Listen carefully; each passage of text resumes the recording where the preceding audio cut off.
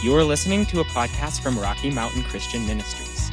For more information about our church, please visit us at rmcmchurch.org.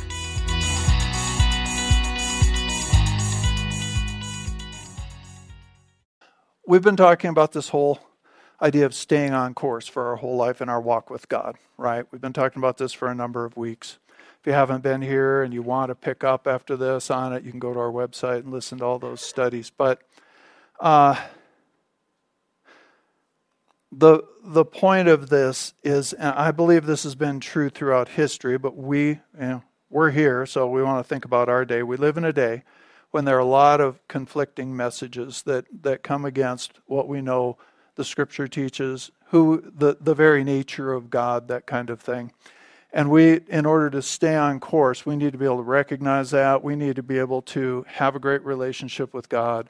We need to be intentional about a number of things in order to stay on course with the Lord, not get drawn off, not get what Paul called shipwrecked in our faith, and just get stuck someplace by some event in our life. And so we've been talking through a series of things that all of us experience that historically tend to pull Christians out of their walk with God, and slowly but surely. Remember, early in this, we said that, Paul uses this term of faith being shipwrecked, that he knew people whose faith had been shipwrecked.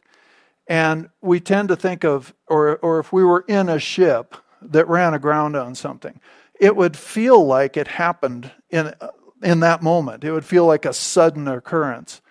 But one of the things we said early on is a shipwreck isn't a sudden occurrence. It is the end of a long trajectory of slowly getting off course and going a direction we're not supposed to go. That we probably, I assume the ship's captain didn't plan on running into the iceberg or didn't plan on running aground. It didn't set out to do that. It was a slow progression. It's the same thing in our spiritual lives. And these verses in 2 Timothy 4, these are really, you read these verses, people post them a lot. And all of my Christian life, these verses have seemed extremely relevant to the day in which we live. And they are. But I think they've been relevant since the Lord spoke them, since the Holy Spirit spoke them, since people wrote these letters down. They've been relevant. And in my lifetime, they seem more and more and more relevant. But I notice that, I want us to look at them in a spiritual context. I want us to look at them from a kingdom perspective. The fact that there's a spiritual warfare going on over the lives of people in this earth. And, we need to raise up to that level, because what I've noticed over the years is these scriptures get posted most when there's a Democrat in the White House by a certain group of people. Then they get posted most by the other group of people when there's a Republican in the White House, okay? This is not about politics. This is not about Republican and Democrat. That whole thing is important, but it's way down here compared to people's eternity. What Jesus has for people and where they're going to spend eternity, and what level of influence they're having, and the things that are going on around us that can draw us off. So let's just read through this. I'm going to go ahead and read this from the Amplified Bible, and I'm going to begin in verse 1. Again, this is Paul right at the end of his life talking to Timothy. And he says, I solemnly charge you in the presence of God and of Christ Jesus, who is to judge the living and the dead, and by his appearing in his kingdom, preach the word as an official messenger. This is true to all of us. That's not an instruction just to a minister. This is true. You carry the word of God. You are an official representative. Every Christian is an official representative of Christ in the earth. So he says, preach the word as an official messenger. Be ready when the time is right and even when it's not. Keep your sense of urgency. That means don't go to sleep. In church? No, it means just don't go to sleep. Whether the opportunity seems favorable or unfavorable, whether convenient or inconvenient, whether welcome or unwelcome.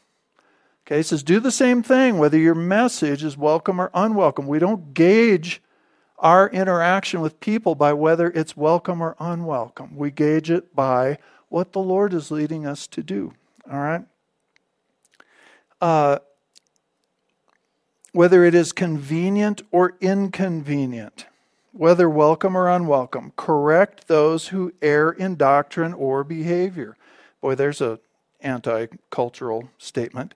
Correct those who err in doctrine or behavior. Now, why would you correct somebody? Because you love them, not because you want to prove them wrong. Okay, so obviously attitudes are important in this. Warn those who sin. Why would you warn somebody? That's not to set yourself above somebody. We warn people when we love them and we care for them and we see danger in their lives, right? Right? You guys out there? Warn people. Warn those who sin. Exhort and encourage those who are growing towards spiritual maturity with inexhaustible patience and faithful teaching. Wow. For the time will come when people will not tolerate sound doctrine and accurate instruction that challenges them with God's truth, but wanting to have their ears tickled with something pleasing, they will, notice this, accumulate for themselves many teachers, one after another, to satisfy their own desires and to support the errors they hold. That's very much the day that we're living in, and this is for the church. This is for believers. Are we going to the Word to keep growing in God, growing toward maturity? Let Him challenge us, let Him correct us, let Him encourage us, let Him warn us, all of those things. Is that why we go to the Word? Or do we go to the Word based on our own desires? Here's what I want to hear. We have, anyway, we just have a lot of that going on in the body of Christ right now. People will gravitate toward someone telling them what they want to hear instead of challenging them to grow. That doesn't have to be a negative thing. Growing is a good thing. Producing fruit is a good thing. That's a good life, okay? But we need to realize that, we have there's this tendency that goes on where people are gathering, and here's how it goes on a more local level, or personal level. The word will rise up, whether that's in your time with the Lord or whether that's when you're hearing somebody teach or whatever it is.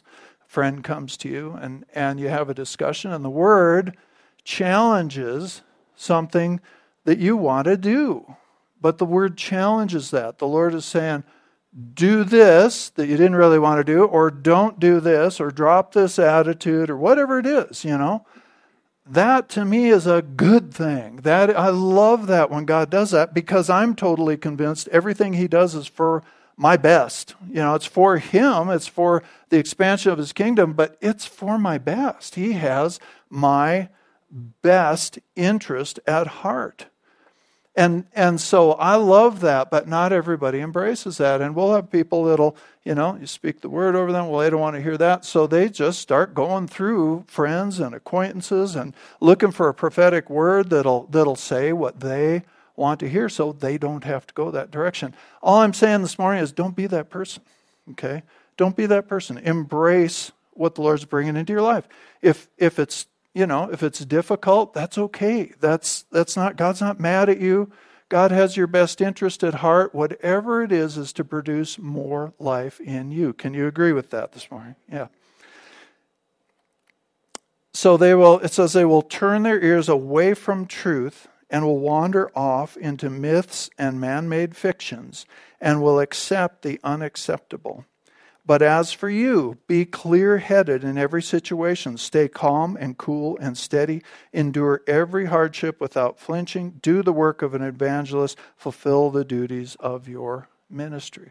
So those are important verses. And again, I'm seeing them. People are throwing them up on Facebook like crazy because times are difficult right now. And this is true. We are seeing a lot of this. But we need to take these verses and take them into our hearts and our lives. We need to, as we discuss the things we're going to discuss this morning, it's not so that we can think about somebody else. It's so we can think, okay, Lord, what do you need to do with this in my life, right? So we started last week talking about overcoming betrayal. Anybody remember what we talked about the week before that? People are looking at notes. That's good. Disappointment. Thank you. Actually, the truth is I didn't remember right then. It escaped my brain, so I had to have somebody tell me. So we talked about disappointment because disappointment will take us down, and we did that teaching. Last week we talked about betrayal, and we got a little short of time, as sometimes happens in here, and I felt like as I kept going back and trying to move on to the next subject this week, I felt absolutely compelled to go back to the scriptures that we left off with last week because I didn't feel like we did it justice or that we got everything out of it that we needed to. So we're going to go back this morning and look at some of these things and go a little deeper in some of these things that we talked about last week. So we laid out 5 there. We could pull up dozens, I'm sure, but we laid out 5 areas that it's very easy for us to get pulled off course in. First one was disappointment, betrayal, regret. These are things that all of us experience for sure in life. Regret can shipwreck your faith. Loss, having a big loss in your life, and offense. Okay? And we said all along that these things kind of mesh together. We're looking at them one-on-one for teaching purposes. But, for example, betrayal and offense. Okay? Betrayal often produces offense. And so the solution to the two is very much the same. But we said last week that we defined betrayal as a deep violation of your trust through treachery or disloyalty, and it's usually committed by a close friend or a family member or a companion, a co-worker, somebody that you trusted and somebody you should have been able to trust. And that's so often true when betrayal really gets hold of somebody, because there are times where we feel betrayed. But when we get a little distance from it, and the Lord has a chance to work in our hearts, we realize, that person didn't set out to be treacherous. That person didn't really set out to betray me. And it's really important with all of these things that we take that time when something occurs in our life that's hurtful or confusing, that we take some time before we react. Take some time, get with the Lord, get His perspective on it. So sometimes there's something that happened in our life, but you get a little ways from it. It's like, well, that wasn't an intentional betrayal. That's I need to think about that a different way. There are other times in our life where somebody genuinely betrays us. And we said last week, we gave a whole list of places in the Scripture where the Bible lays out place after place after place after place where people experience genuine betrayal by people who were close to them, people they should have been able to trust, by leaders, by family members, by husbands and wives. So it's something that all of us will experience, and so we need to know how to navigate through it without getting off course, okay? And without getting our hearts hardened. So we said last week that what betrayal, the voice of betrayal, what it tries to say to us is never trust anyone again. Don't give yourself to people like that. Don't make yourself vulnerable. Don't open yourself to betrayal. You live for yourself. This is the voice of betrayal. You insulate yourself. All right? So the enemy's goal in that is to harden our hearts toward other people, to harden our hearts toward close relationship, to get us to live within some walls. Okay, where we do not let people close, because sometimes when we let people close, it hurts. There's no getting around that, and yet Jesus called us to live in close relationship with one another. We looked last week at scriptures that showed us that in order for there to be any real exchange between people, there has to be trust there. He told people in his day, the religious leaders in his day, that my word has no place in you because you don't receive me. You don't receive the messenger. You're putting a wall up to the messenger so the word can't get in. All right, well, it's the same thing in any relationship. So we've got to learn how to make ourselves vulnerable in relationship. And we're going to really talk about, there's a foundation we can build It doesn't mean you'll never be hurt again or have an opportunity to be hurt again. But there's a foundation that we can approach relationship from. Let me say it this way, that allows for the best exchange of life and of hearts and of love and all of that back and forth. And it works both ways. It enables us to minister to people who are never going to love us. It allows us to minister to people, to pour into people in a very genuine... I'm not talking about just going out there and trying to cram the gospel down people's throat. I'm not talking about that. I'm talking about being able to love people and pour into their lives for their best. And some of those people will absolutely reject us, just like they did Jesus. But we're not going to fall because of that. We're not going to get hard-hearted because of that. We're not going to stop. Does that make sense to you? Okay? So there are a lot of people in our day, probably some in this room, probably some watching us online. I think this is an increasing thing, especially with the breakdown of the family in our culture. There are a lot of people who live with what preachers have termed an orphan spirit. Okay? In other words, they felt abandoned. Maybe a broken marriage, they felt abandoned. Okay? Maybe the loss of a parent or a guardian or somebody important in their life, they felt abandoned, they felt rejected. Even if there was no rejection there, they go forward from that place with an insecurity in the heart that tends to color how they hear other people talking to them, and how what they perceive, the view that they perceive other people to have of them. Sorry. And it can just color their world. Okay? And so it's a form of, it really is a residual sense of abandonment and betrayal, and a lot of that comes from broken home life. Okay? And there's a lot of that out there, and that's not to criticize anybody that's on any end of that. It's just a fact. And so if that's going on the inside of you, then you'll have a certain reaction to people. And it'll be more difficult for you. You will have to let the Lord work you through to a place where you can really trust people, where you can really open your heart to people. So this is what I'm trying to say with that is this is a big issue around us right now. And as we learn this about betrayal, this isn't just for us to do better. That's great. But we need to realize, we need to be able to recognize that in people around us, because betrayal wants to have a lasting impact on your life. It wants to pull you off course, because ultimately it affects trust. And ultimately, when we close off trust in people, we also we harden our hearts. And so we close off trust toward God. And we might be able to stand there and say, no, I trust God, I just don't trust people. We're going to talk about that whole dynamic, because there's a truth to that, and then there's a big fat lie to that, where no, we're just living behind a shield. We can, in the Lord, get stronger in who we are in Him to where we can come out from behind that wall. And we can really love people who are never going to love us. And some of them will. Some of them will love you back, and that's a wonderful thing, okay? I don't mean to make it sound like every relationship, you're going to get burned, man. This is going to be... No, but those are the ones that pull us off. The people that love us back, we know how to navigate that pretty well, right?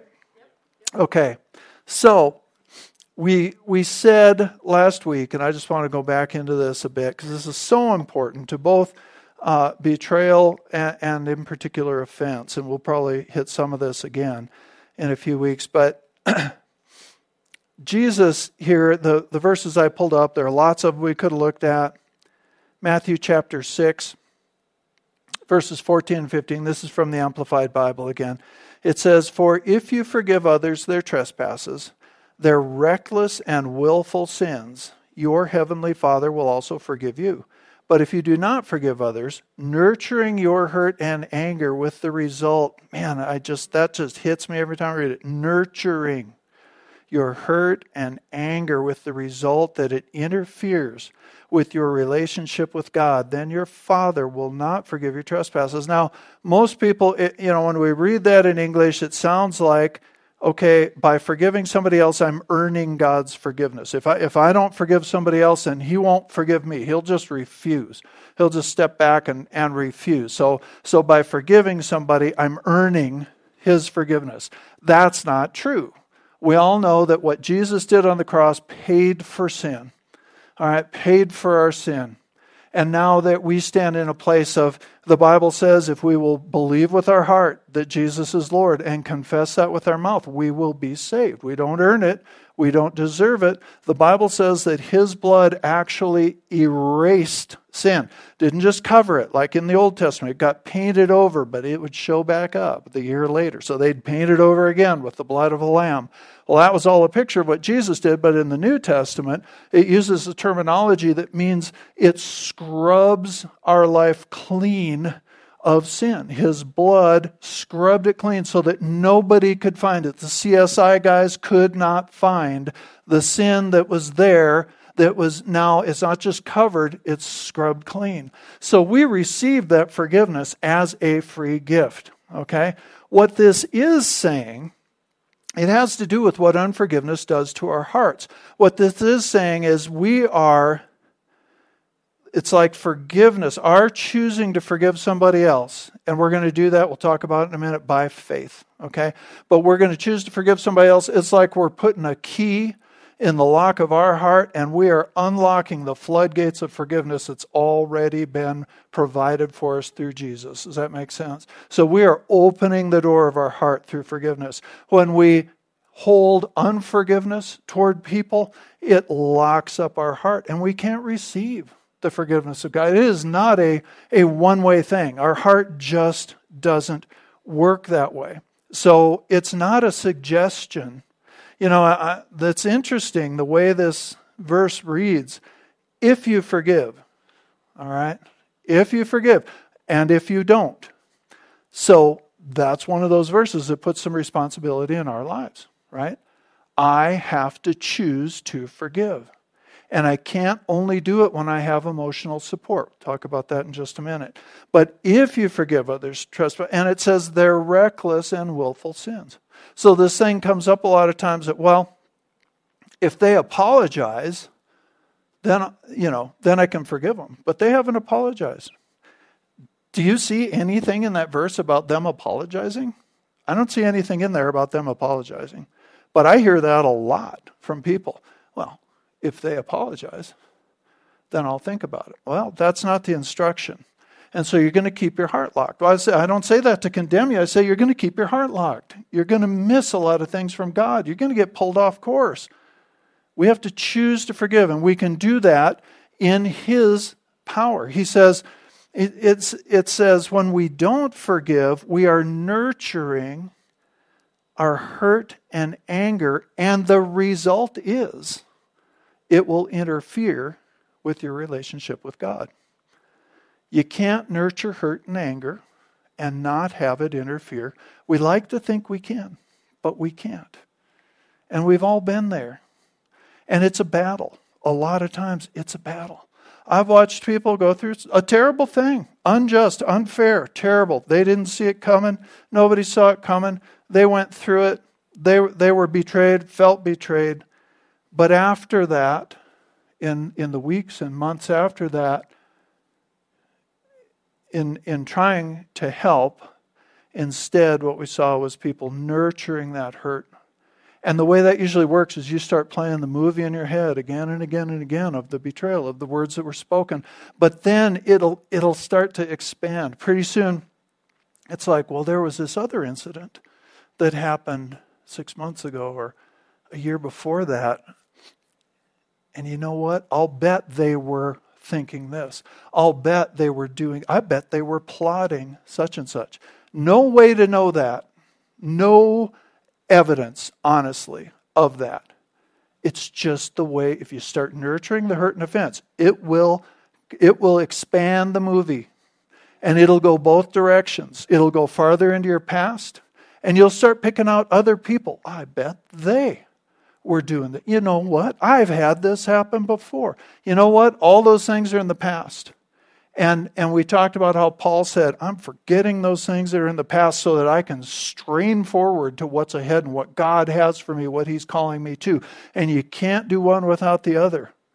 But it'll also start, that move, you'll start going forward, and you'll start into suspicion. You'll start into cynicism. The next person that you maybe start into a relationship with, or the next opportunity you have, all of a sudden you're more suspicious than you used to be. That's a violation of trust. That's it being harder for you to trust, for your heart to be open and trust. Is this making sense to you?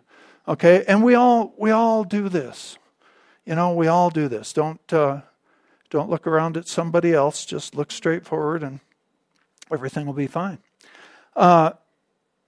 So we want to put that key of forgiving by faith, okay, into that heart that might be locked up by betrayal or offense. So here's how we do that, okay, because we need to move on. But here's how we do that.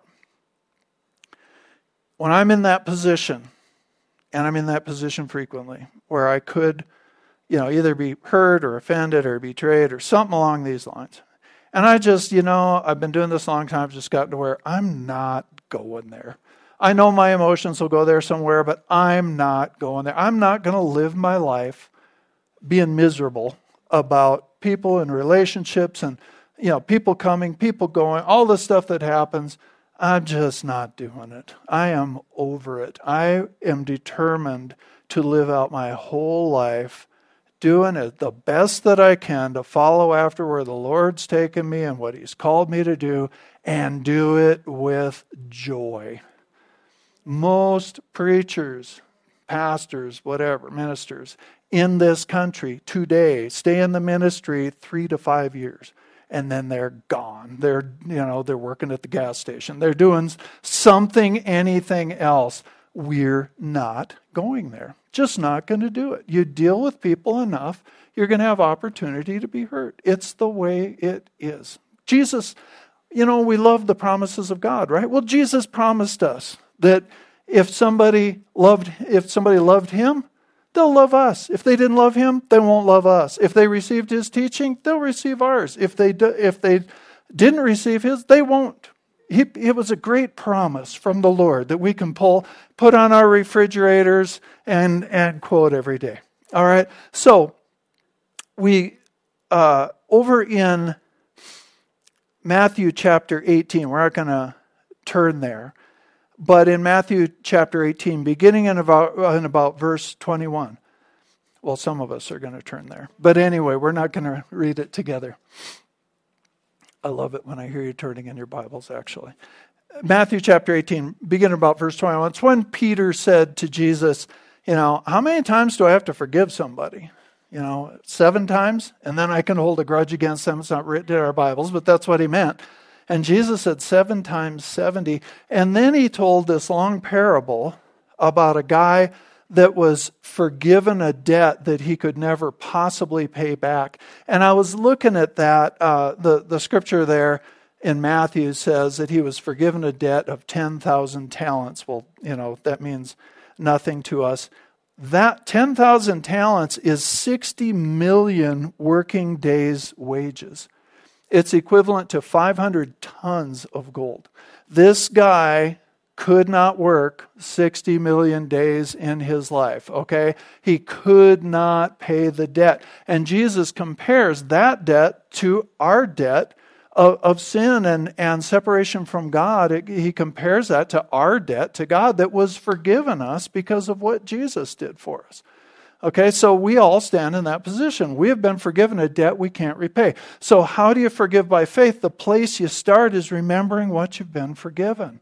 Because then that same guy goes out, right, and there's somebody who owes him a little bit of money, and he strangles the guy and sends him to jail. And, and so the idea is when we don't forgive somebody the little bit, no matter how much it hurts, the truth is it's a tiny debt compared to the one we've been forgiven. That's just the way it is. And so the place I have to start is always just in remembering, Lord, you have forgiven me, and continue to forgive me of so much, I can't hold this grudge against this person, and I don't want to. I don't want the effect of it in my life. But, then we'll feel like, well, they have to deserve it. They have to give a sincere apology. There's never a mention of us measuring out our forgiveness based on whether the offense was intentional or not. Or, it's not like we can sit there and when something happens, well, how much did they intend to do this? And how, and weigh all this out and then choose how much we're going to forgive. It just says forgive. He just says, if you forgive, your life will go this way. And if you don't, it'll go this way. Okay?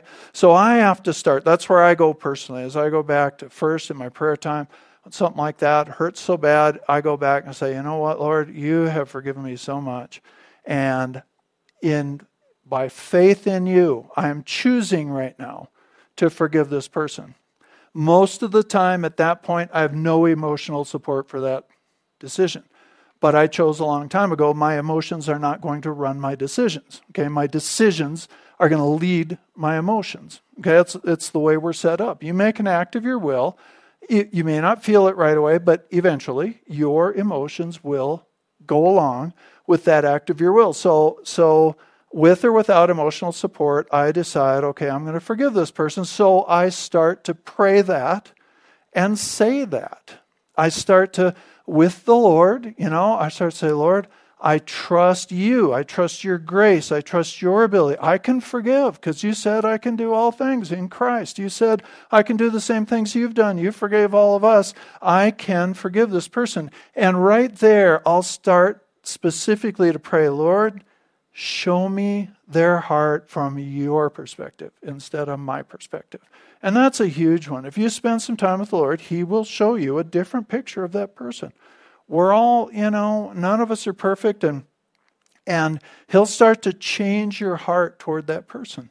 And when that happens, pretty soon you do have emotional support. You start to feel compassion for somebody who just really reacted badly toward you or acted badly toward you. You start to feel compassion. You start to feel mercy. You can start to pray God's best. You can start to pray for your enemies. You can start to pray His blessing. You can do this. I can do this. But you have to make the effort. You can't just go, okay, yeah, I'm going to forgive them, God, and then walk away because your emotions are going to try to get back in charge. Does that make sense to you?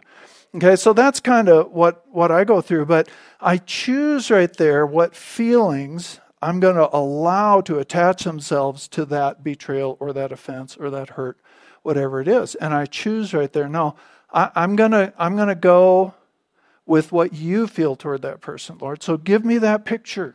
Give me that, help me. And He does. He does. It's actually kind of it still amazes me to be able to walk through really, really hard things emotionally and come out the other side after a little time and some serious time with God, and come out and truly love that person again and want the best for them. This does not mean you go back into relationship with them. It doesn't mean, it's not about that. It's about you getting free. It's about you unlocking that place in your heart. And what forgiveness does is it dethrones that betrayal in your life. It dethrones the betrayer so that they're not going to set your future. If we don't forgive, then they set our future. They set the course of our future. We start acting differently toward the next person. We carry that anger and that hurt, and we will nurture it on the inside. Just what we just talked about. So, it's just really important that we actually work through forgiving people by faith, not by emotion, by faith. Lord, I'm trusting you to work this in my heart. My heart belongs to you. Does that make sense to you? Okay, I need to finish this up. Once again, we're running out of time. So, one of the greatest safeguards, I told you that there's a foundation that we can approach relationship and ministry and just working with other people from.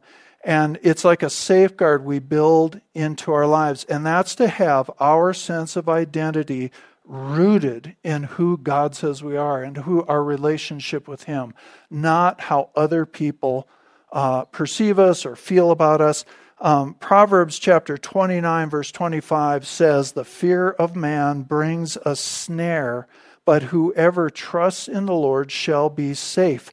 That word brings there, the fear of man. What is that? That's an insecurity that comes to us from placing too much weight on the opinions of other people.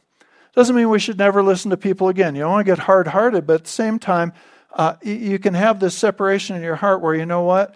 Your opinion, if I love you and you love me in particular, your opinion matters to me. I'm up for constructive criticism. I'm up for that kind of thing because I know you care. I know you have my best interest at heart. But as far as a general thing, if somebody, if I know I'm following God in something and somebody doesn't like it, I'm not going to let that direct my path. So the insecurity that we feel from that, the Bible calls the fear of man. And it's interesting because there where it says the fear of man brings a snare or a trap, right? That word brings means it gives permission for that trap to work in my life. It gives permission. It gives the fear of man, the being too reliant on the opinions of others, caring too much about what others think or they might be. I've known people who, people were so supportive to them and loved them, but their mentality, there was a girl back at Believer Center, a good friend of ours, but she, there again, came out of a real broken situation, and she constantly thought that she thought about she was on staff at Believer Center, what the congregation was thinking about her, and we'd say, they're probably not thinking about you at all. They're not thinking about any of us. They're thinking about their own lives and what the Lord's doing, and they're not thinking about you. But it was inner, it was an internal, and it took a long time to work beyond that, but that was a fear of man, and it kind of trapped her. It brought her into some, it made things harder than they needed to be. Okay, so we saw over in John chapter 2. You still with me? We saw this last week. Won't spend a lot of time on it. John chapter 2, verses 23 through 25. It said, Jesus, when he was in Jerusalem at the Passover during the feast, many believed in his name. Right, so things are going well for Jesus here, when they saw the signs that he did. But Jesus did not commit himself to them because he knew all men and had no need that anyone should testify of man, for he knew what was in them. In other words, he knew what was in people's hearts. So Jesus was, we can see throughout his ministry, he was committed to people. He was committed to the point of death to serving people, right? Jesus loved people. Jesus loved people perfectly. Okay, so it's not that he was withdrawn from people, but there was a line, and the idea here is he did not derive his sense of self or his confidence about his purpose, about fulfilling the will of his Father. He didn't derive all of that from what people thought about him. In this case, people loved what he was doing, but he just kept that part of himself. God, am I okay with you? God, am I doing what you would have me to do? That part, he kept between him and the Father.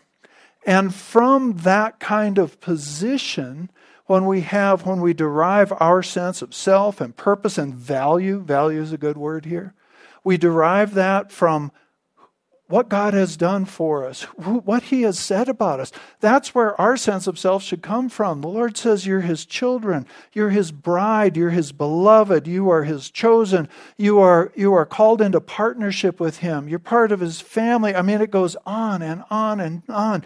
You're chosen, you've been redeemed. You are the righteousness of God in Christ. All of those in him, in Christ type scriptures speak of who we are in him. That's where our sense of self has to come from. Not from our past, not from our future, not from how, whoever thinks about us. And again, I hope I'm making this clear. I'm not talking about this, I'm hardcore, I don't care what anybody thinks. That's not the right attitude. But there's a place there in our hearts that needs to be grounded.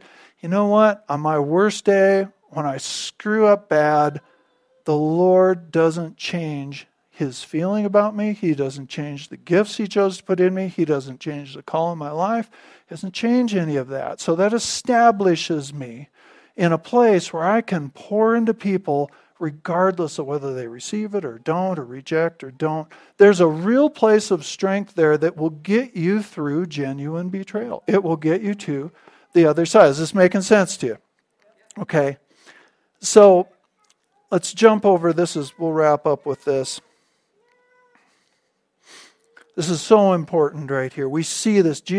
This just lays out what we're talking about right here so clearly. John chapter 13, beginning in verse 1. Again, this is from the Amplified Bible. John chapter 13, verse 1. And you all know this was right before the Passover meal. This was right the night before, the night that Jesus would be arrested. And so it says, now before the Passover feast, Jesus knew that his hour had come, and it was time for him to leave this world and return to the Father. So Jesus knows right where he's at, okay?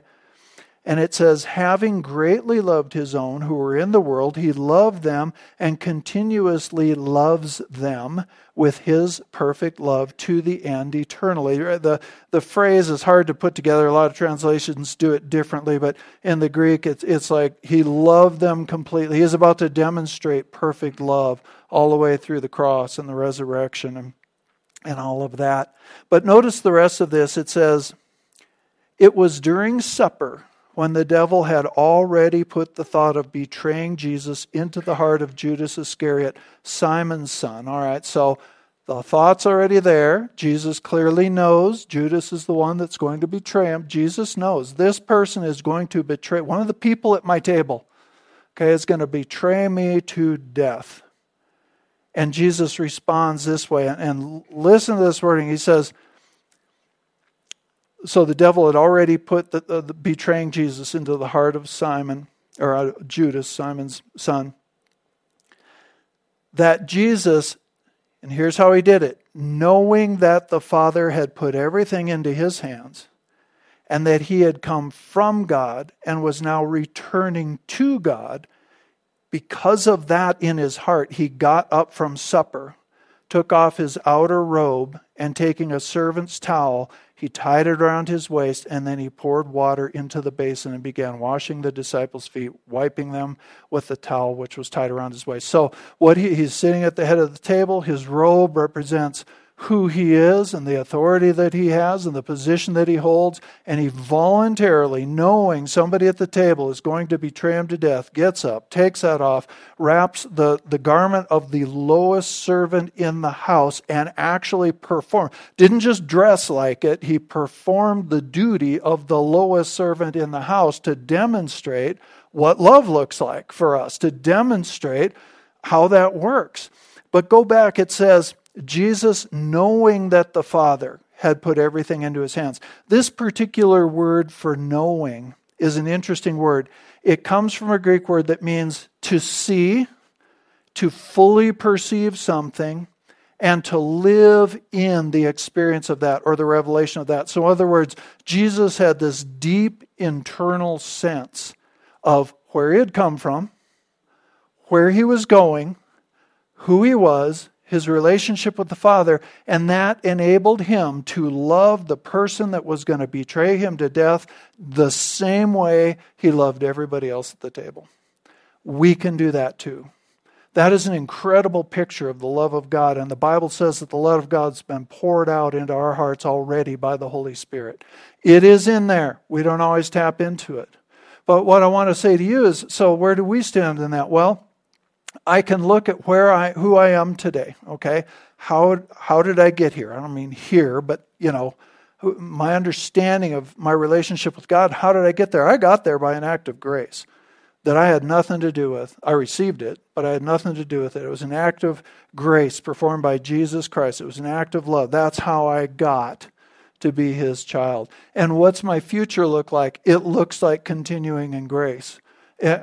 Spending eternity with God, that's by grace. It's nothing. I can't earn it. I can't do that. It'd be an offense to God for me to try to earn it. It's all by grace. So my past is an act of grace. My future is an act of grace. Until we get that internally, we can't live from grace. We can't really pour out into people out of grace. And there's just an insulation. There's a foundation that comes from having that kind of viewpoint of who we are. And we can then, what Jesus does here, I'm going to close with this. He sets aside his rightful position in order to take up his God-given responsibility and his God-given position. He sets aside his rightful privilege in order to take up that place of serving. And he can do that because he knows where he came from, where he's going. People accept, people reject, somebody betrays him. It doesn't matter. He's not there. This is so hard to put into English. He's there ministering fully to them, but he's not really there for them. And he's there to fulfill the will of his Father. Okay? And he does it. And I've been thinking about that. We always make a mistake. Our society makes mistakes. Even on a good cause, when we exalt rights over responsibilities. Rights include responsibilities. They have to, or else we mess up, and we mess up bad. When it's just about my rights, automatically it's going to be selfish. It's got to be about, I have these rights, and what is the responsibility that I have because I have these rights? Does that make sense to you? Jesus stood up. He took off that robe. He stood up from his rightful position at the head of the table. And it freaked him out, freaked Peter out. Peter argued with him, of course.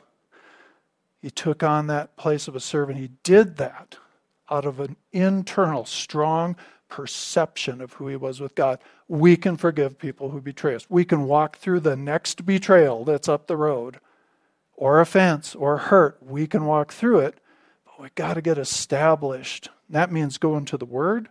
That means spending time in those in-Him scriptures. That means letting the Holy Spirit work that in us. No arrogance. None of that. We don't deserve any of it, but it's ours. Does this make sense? All right, let's stand up and pray together this morning. I'm going to pray again like we did last week, just that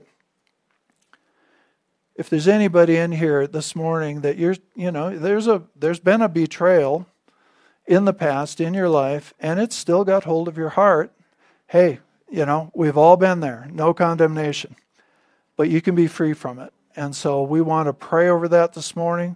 We want to pray for the brothers and sisters around us. Pray for the people that are there online this morning, people who will pick this up later and watch it. And just believe God for freedom from that hold, that hardness that would restrict their lives. So Father, we come before you this morning, Lord. And first of all, we just thank you for the salvation that is ours simply by believing that Jesus, you died for our sins. We accept you as Savior, and we say it with our mouth. You said that if we believe that Jesus is Lord with our hearts, and we confess him as Lord with our mouths, that we will be saved. And so, Lord, that we are just so grateful that you've invited us into your family, that you've called us your children. Lord, we are so grateful for what you have given us, and we live in grace.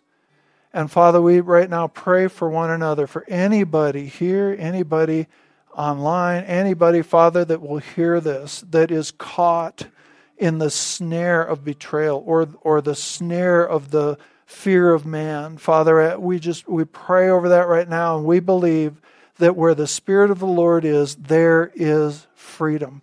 We believe that there, Jesus, you came to heal the brokenhearted. You came to heal every part of us, physically, emotionally, everything in our soul. You came to bring that healing. You paid the price for it. And right now, we accept it and release it to people this morning, and we declare freedom from betrayal, freedom from things that would hold us from the past. We declare it in Jesus' mighty name. And I pray, Father, for a fresh flood of your Holy Spirit into that very place, in their hearts and in their lives. Lord, I thank you for freedom from that movie, freedom from the thoughts that plague them in the middle of the night, the remembrance of what happened. Lord, we sever that in the name of Jesus and say it has no right to continue to plague them and to direct their future. We declare freedom from bondage in those areas, Lord, and we receive it in Jesus' name. We just ask you to help us, teach us, grow us, help us to become established in who we are in you, so that, Lord, we can minister effectively to people. We can share you and your love with people all around us. And we thank you for that this morning in Jesus' name. Amen. Amen. All right. Got closer to on time today. It was awesome. So if by chance somebody's here, or even if you're out online, and you've never made Jesus the Lord of your life, I would just invite you to do that. Come up, let's pray together after service. Or if you just have questions about what we're teaching, or about what salvation looks like and that kind of thing, just come up and let's talk about it, okay? All right, so we're going to be dismissed on the count of 3, and then we're going to come back in here about 20 after and have our business meeting. But there are lots of goodies out there, so hang out, love on some people, make some friends, okay? Let's say it on the count of 3. 1, 2, 3. Jesus is Lord over the Gunnison Basin and the world. Amen. You guys go out there and be the church.